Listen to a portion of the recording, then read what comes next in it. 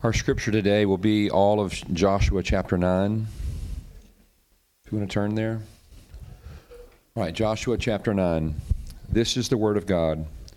As soon as all the kings who were beyond the Jordan in the hill country and in the lowland, all along the coast of the great sea toward Lebanon, the Hittites, the Amorites, the Canaanites, the Perizzites, the Hivites, the Jebusites, they heard of this, they gathered together as one to fight against Joshua and Israel.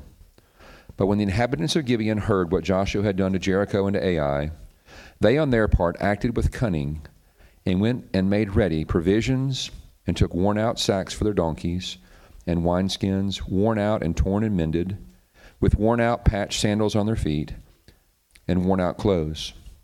And all their provisions were dry and crumbly. They went to Joshua in the camp at Gilgal and said to him and to the men of Israel, "We have come from a distant country. So now make a covenant with us." But the men of Israel said to the Hivites, "Perhaps you live among us. Then how can we make a covenant with you?" They said to Joshua, "We are your servants." And Joshua said to them, "Who are you, and where do you come from?" And they said to him, "From a very distant country your servants have come, because of the name of the Lord your God.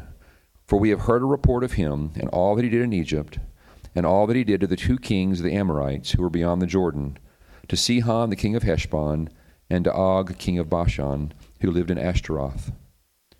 So our elders and all the inhabitants of our country said to us, 'Take provisions in your hand for the journey, and go meet with them, and say to them, We are your servants.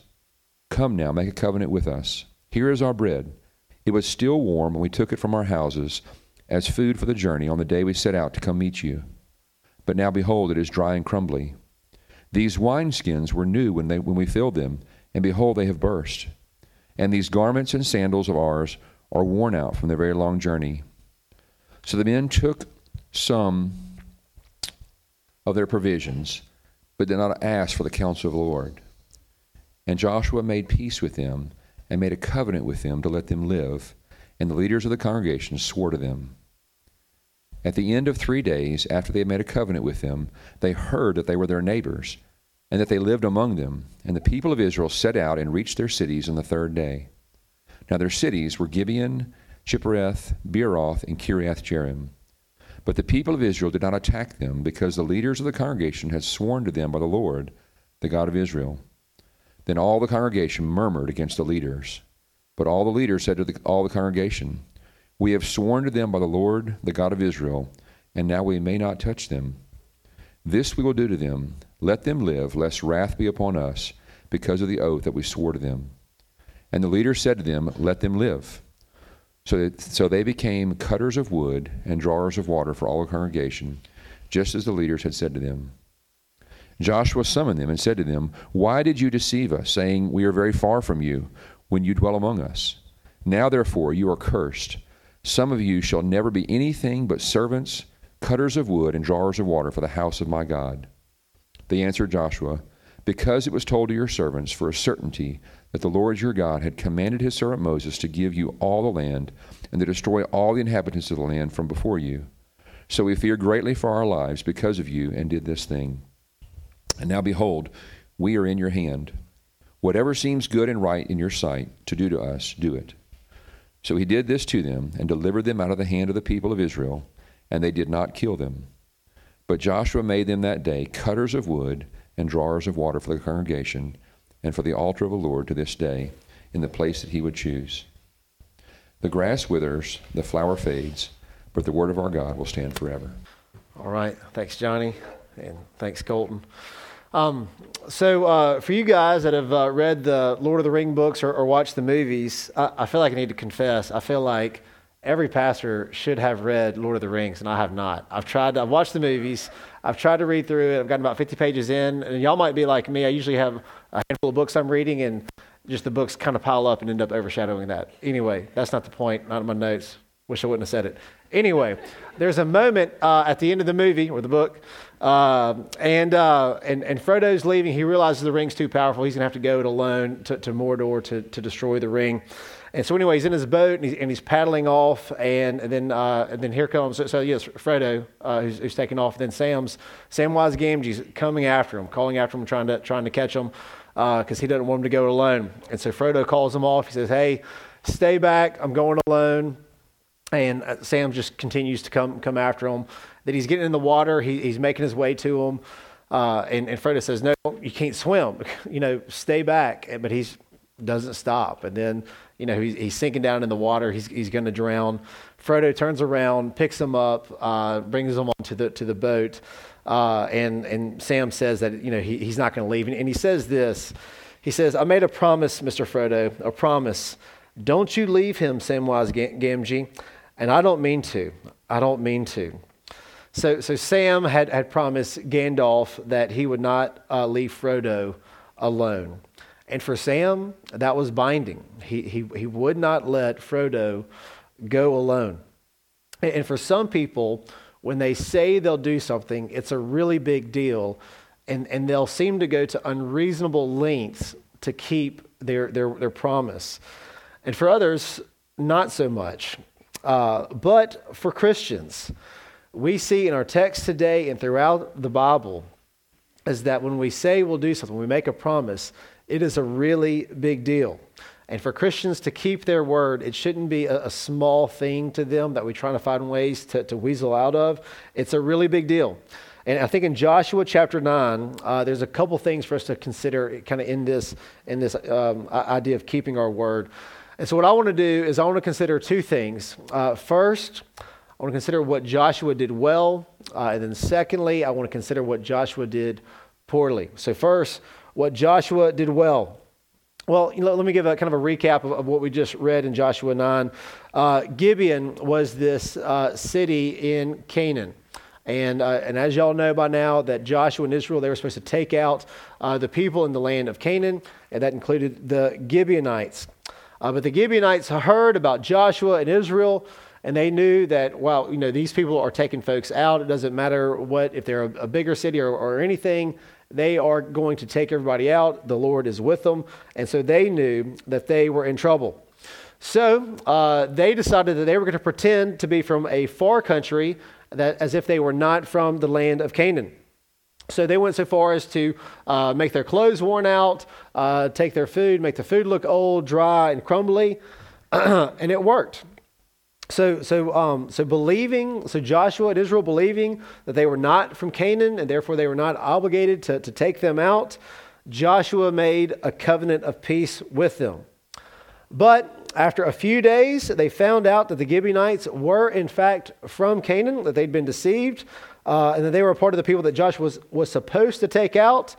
But Joshua and Israel still kept their promise anyway. Now, most of us will read this text and will immediately think, hey, this contract is void.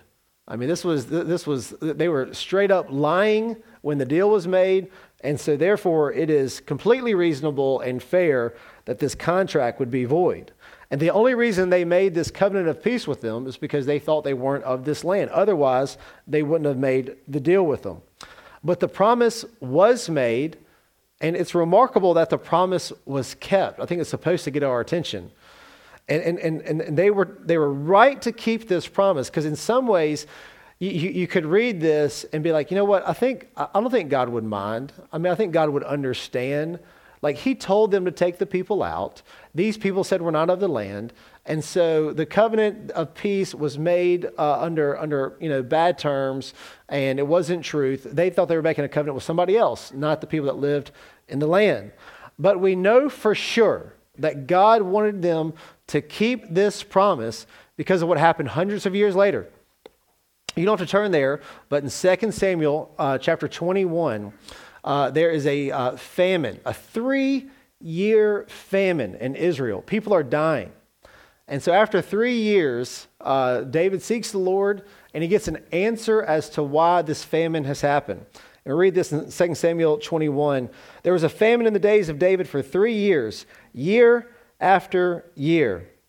And David sought the face of the Lord, and the Lord said, there is blood guilt on Saul, he's the former king, and on his house, because he put the Gibeonites to death. I mean, it just gets crazier and crazier with this thing, right? I mean, it seems like they shouldn't even have to make the promise, But it's one of those things where even hundreds of years later, when the previous king, King Saul, put the Gibeonites to death, that God is dealing with his people. And we see in chapter 9, verse 20, that one of the reasons they wanted to keep this promise they made to the Gibeonites was so that God's wrath wouldn't be upon them. So this story is odd to us because it's a contrast with the world we live in, where contracts and agreements can be easily void. And certainly, if there was some kind of an agreement and there was blatant lying happening, that it would just be void, right? Like if you bought a car online and then you show up to get the car that you bought and it's a different car, well, hey, obviously this isn't for you, right? The contract is void. This is not what I bought. And so when you read this passage, you almost want to jump into the story and say, hey guys, Joshua, yeah, you don't have to keep this covenant. Don't worry. I'm from the year 2022. This is void. You're in good shape. But the whole idea here is that this covenant is not void and that he needs to keep the promise anyway. Our God, in Joshua chapter 9, is making a point. And that when a promise is made, a promise is to be kept. And in 2 Samuel 21, our God is making a point with King Saul. When there was blood guilt on him for killing the Gibeonites, there are still consequences for breaking that promise. Because keeping a promise is a really big deal to our God. Our God is a covenant-keeping God, and the whole Bible can even be summarized around the idea of a promise. The Old Testament is a promise made, and the New Testament is a promise kept. And, I don't know if some of y'all were like me when you were growing up, because sometimes, you're a kid, you're telling each other stories, and usually they're unbelievable, and maybe they are, maybe you're lying, I don't know. But sometimes the conversation might go something like this. So let's just say it's me. And I say something kind of bizarre. And they say, no way. And I say, no, I swear. I'm like, oh, okay. Well, maybe he's serious. And then I could up it to another level with a phrase that I'm almost uncomfortable saying because to me it was the same level as a bad word. I'd say, no, I swear to God. Now, if you did that, you must be honest if you're saying that, because I don't even know, I was even afraid to say that. That was against the rules, but that was upping it. But it's not just something that idiot kids did in Jackson, Mississippi in the 90s, right? In the 80s and 90s. This has been going on for years, and it's even interesting. Jesus mentioned this in the Sermon on the Mount. So in Matthew chapter 5, Jesus says this, again, you have heard that it was said to those of old, you shall not swear falsely, but shall perform to the Lord what you have sworn.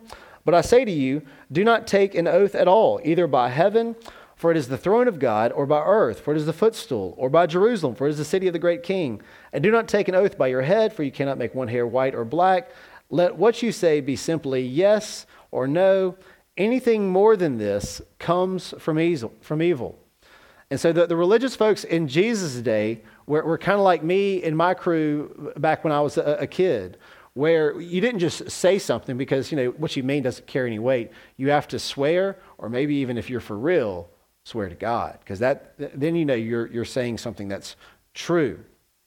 But Jesus was saying no, this is ridiculous. You don't need to swear by Jerusalem or swear by the heaven or the throne of God or any of that stuff. Just let your yes be yes and your no be no. And that was a category I almost didn't have. It's just that the idea that my word was binding and breaking a promise is a really big deal. And so we should give thought to this idea. And I doubt many of us are, hardcore lying all the time. We're probably somewhat aware of it. And I bet usually when we lie, it's an accident or maybe something happened that kind of put us in a spot where we felt tempted or persuaded to that. And we should give some thought to some people that we might be vulnerable to lying to. Like if we were, in court and we kind of have, we're going to tell the truth because it's perjury. It's just for Christians, it's no different when we're talking to our kids. We just need to tell the truth. And I think one way for a lot of us that are going to be vulnerable to this sin of not keeping our word is our kids. I mean, what are they going to do? They lie to us. They can take away our money, put us in our room. There's no fine for lying to your kids. You can just kind of move on about your day. And sometimes we might break a promise to our kids and they say, "But you said," and that is a great instinct. Because what that means, and that's part of just the way that God made them, the moral law that we're all born with and instinctively know, is that when someone says they'll do something, they should do what they said they would do. When someone makes a promise, they should keep it, even when it hurts and when it's not convenient. In Psalm 15, the psalmist asks the question, "Who shall dwell on God's holy hill?" And here's the answer. "O Lord, who shall dwell in your tent, and who shall dwell in your holy hill? He who walks blamelessly and does what is right and speaks the truth in his heart, who does not slander with his tongue or does no evil to his neighbor, nor take up a reproach against his friend, in whose eyes a vile person is despised, but who honors those who fear the Lord, who swears to his own hurt and does not change." He swears to his own hurt and does not change.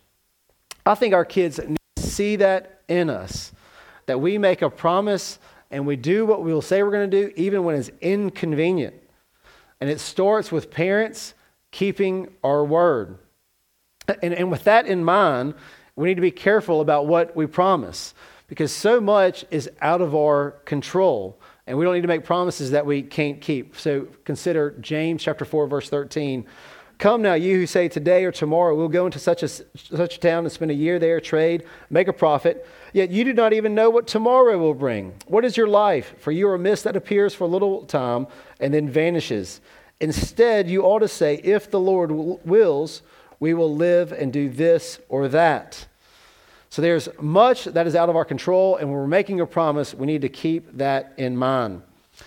Now, in light of that, I want to mention something that some of you might have experienced, especially those who have been involved in Christian groups, organizations, or conferences, and all that. And what I'm going to say is it's not a terrible thing.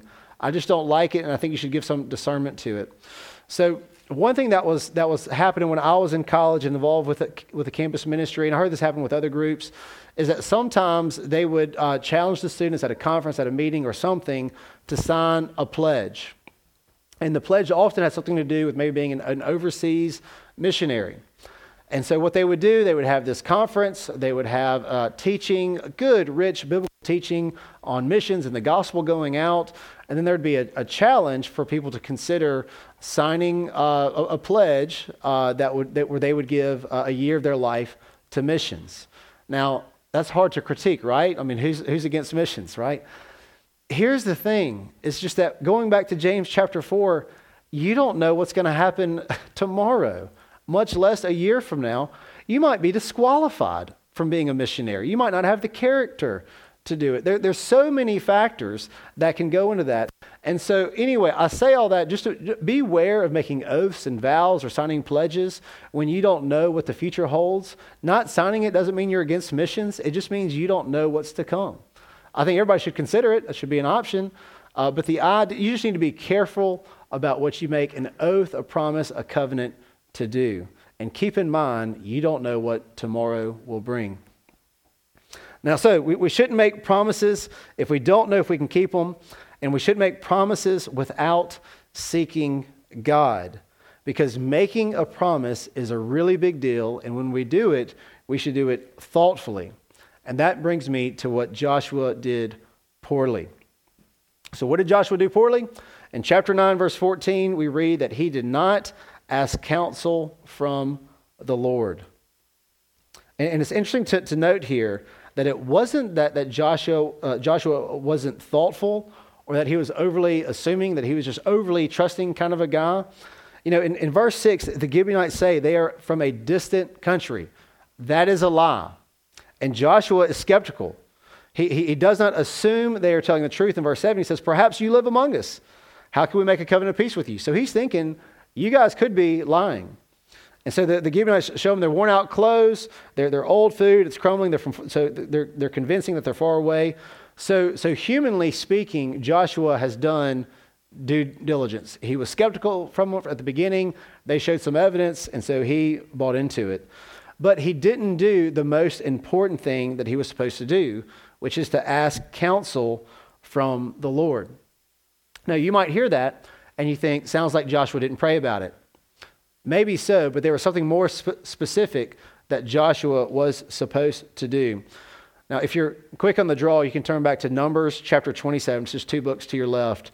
But Numbers 27, we're seeing this kind of this future transition of power from Moses to Joshua. And there's mention of this guy named Eleazar. He's the priest. And this is part of this puzzle that's involved in Joshua not asking counsel from the Lord. So Numbers chapter 27, I'll start at verse 18. We read this. So the Lord said to Moses, take Joshua, the son of Nun, a man in whom is the Spirit, and lay your hand on him. Make him stand before Eleazar the priest and all the congregation, and you shall commission him in their sight. You shall invest him with some of your authority, that all the congregation of the people of Israel may obey. So there's this transition of power from Moses to Joshua. Verse 21, and he shall stand before Eleazar the priest, who shall inquire for him by the judgment of the Urim before the Lord. At his word they shall go out, and at his word they shall come in, both he and all the people of Israel with him, the whole congregation. So Joshua was supposed to go to Eleazar, the priest, to inquire of him about judgment issues, discernment issues. He was supposed to ask Eleazar, and who would then ask the Lord. And that is how important decisions were supposed to be made. So there's a decision to be made. For example, these people are coming to make a covenant of peace with us. Should we do it? It all seems to check out. But first, let me go talk to Eleazar, because we need to seek the Lord. So he didn't do that. He thought he had seen enough, and so he made a decision.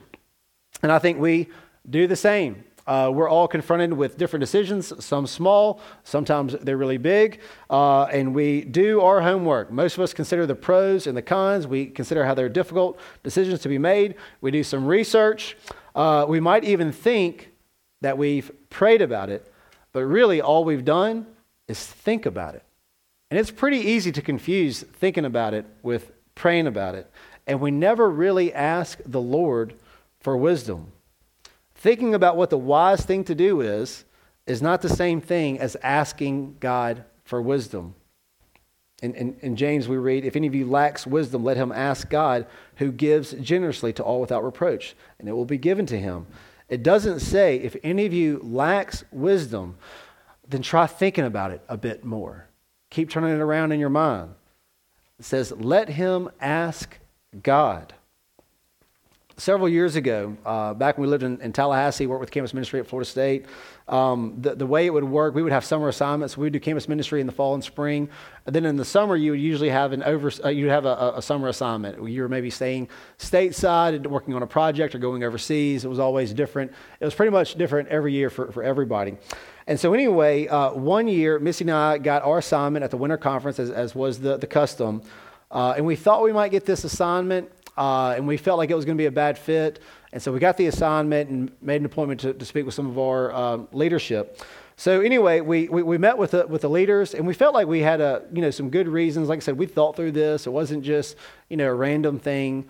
But we gave our reasons and why we thought what they were proposing wasn't a good fit, and why another option might be a better fit. And so anyway, met with them, gave them our reasons, and they gave us a new assignment. So we were pleased with that process. But then they did something a touch annoying to me. They said, hey, your reasons make sense. This seems right and good. Why don't you just take a week and pray about it? This is what's a bummer about working for Christian organizations. You can't just make decisions, right? Like, it all makes sense. We just laid it out. Y'all agreed. We agree. Let's do the thing. But we got to take a week and pray about it. So, okay, I'll go pray about it, whatever. So anyway, I did pray about it as they asked us to do. And I think it was a Friday we met with them, and a Friday we were supposed to give them our decision. And the Thursday before, Missy and I were taking a walk, and we both felt very confident that we should keep the original assignment that they gave us. And so we ended up doing that. And I should say this, there was no new information. There wasn't a change in a situation that happened. There wasn't any kind of new element that changed the decision process. It was just that the Lord changed our heart. And we said, this is where I think the Lord would have us to go. Proverbs 21 verse 1 says this, the king's heart is a stream of water in the hand of the Lord, and he turns it wherever he will. God can change a king's heart, and it's not even a big deal. Imagine water in your hand. How hard is it for you to turn that water one way or the other? Not hard. And that's what our hearts are like in God's hands. And we need to remember that even if our minds are made up, we've looked at the pros and cons, there's more pros on this side than cons, then he can still change our hearts and he can turn it wherever he will. So we should pray. We should ask God for wisdom. And even after we figure out there's more pros on the left side than the right side or whatever it is, even when our mind's made up, we should still ask the Lord to change our heart, to move it wherever he will. Also, we should seek counsel from others. Proverbs 12:15 says this, "The way of the fool is right in his own eyes, but a wise man listens to advice." A mark of a fool is someone who does not think he needs to hear from anyone else. Joshua, in this moment, one of the reasons he did this poorly is he did not ask counsel from Eleazar. Proverbs 15:22 says, "Without counsel, plans fail, but with many advisors, they succeed." So we don't have Eleazar, the priest, with us like Joshua had, but we do have, what we see in Peter, is that we have the priesthood of all believers. We have other Christians, and I believe God will give other Christians special insight into decisions that you and I need to make. So as your life confronts you with decisions to be made, should you go this way or that way, don't be so arrogant as to assume that your own mind holds the answer. You should ask God for wisdom. You should ask him to direct your heart and seek counsel from other believers. Or to put it another way, as we read in Proverbs 3, trust in the Lord with all your heart and do not lean on your own understanding. In all your ways acknowledge him and he will make straight your paths. And if we don't want to do that, if you're not willing to go that, if once we've thought about it, there's more pros than cons, we make our decisions, and we don't want to seek the Lord in that way, then we might need to be careful and a little bit suspicious of ourselves that perhaps we've already decided what we want the answer to be. And that is what the answer will be. And if that's the case, we need to repent. Are we willing to do what the Lord would have us to do, even if on paper it seems like a bad decision, and even if it doesn't appeal to our mind or our feelings? And if that is the case, we need to remember to trust God.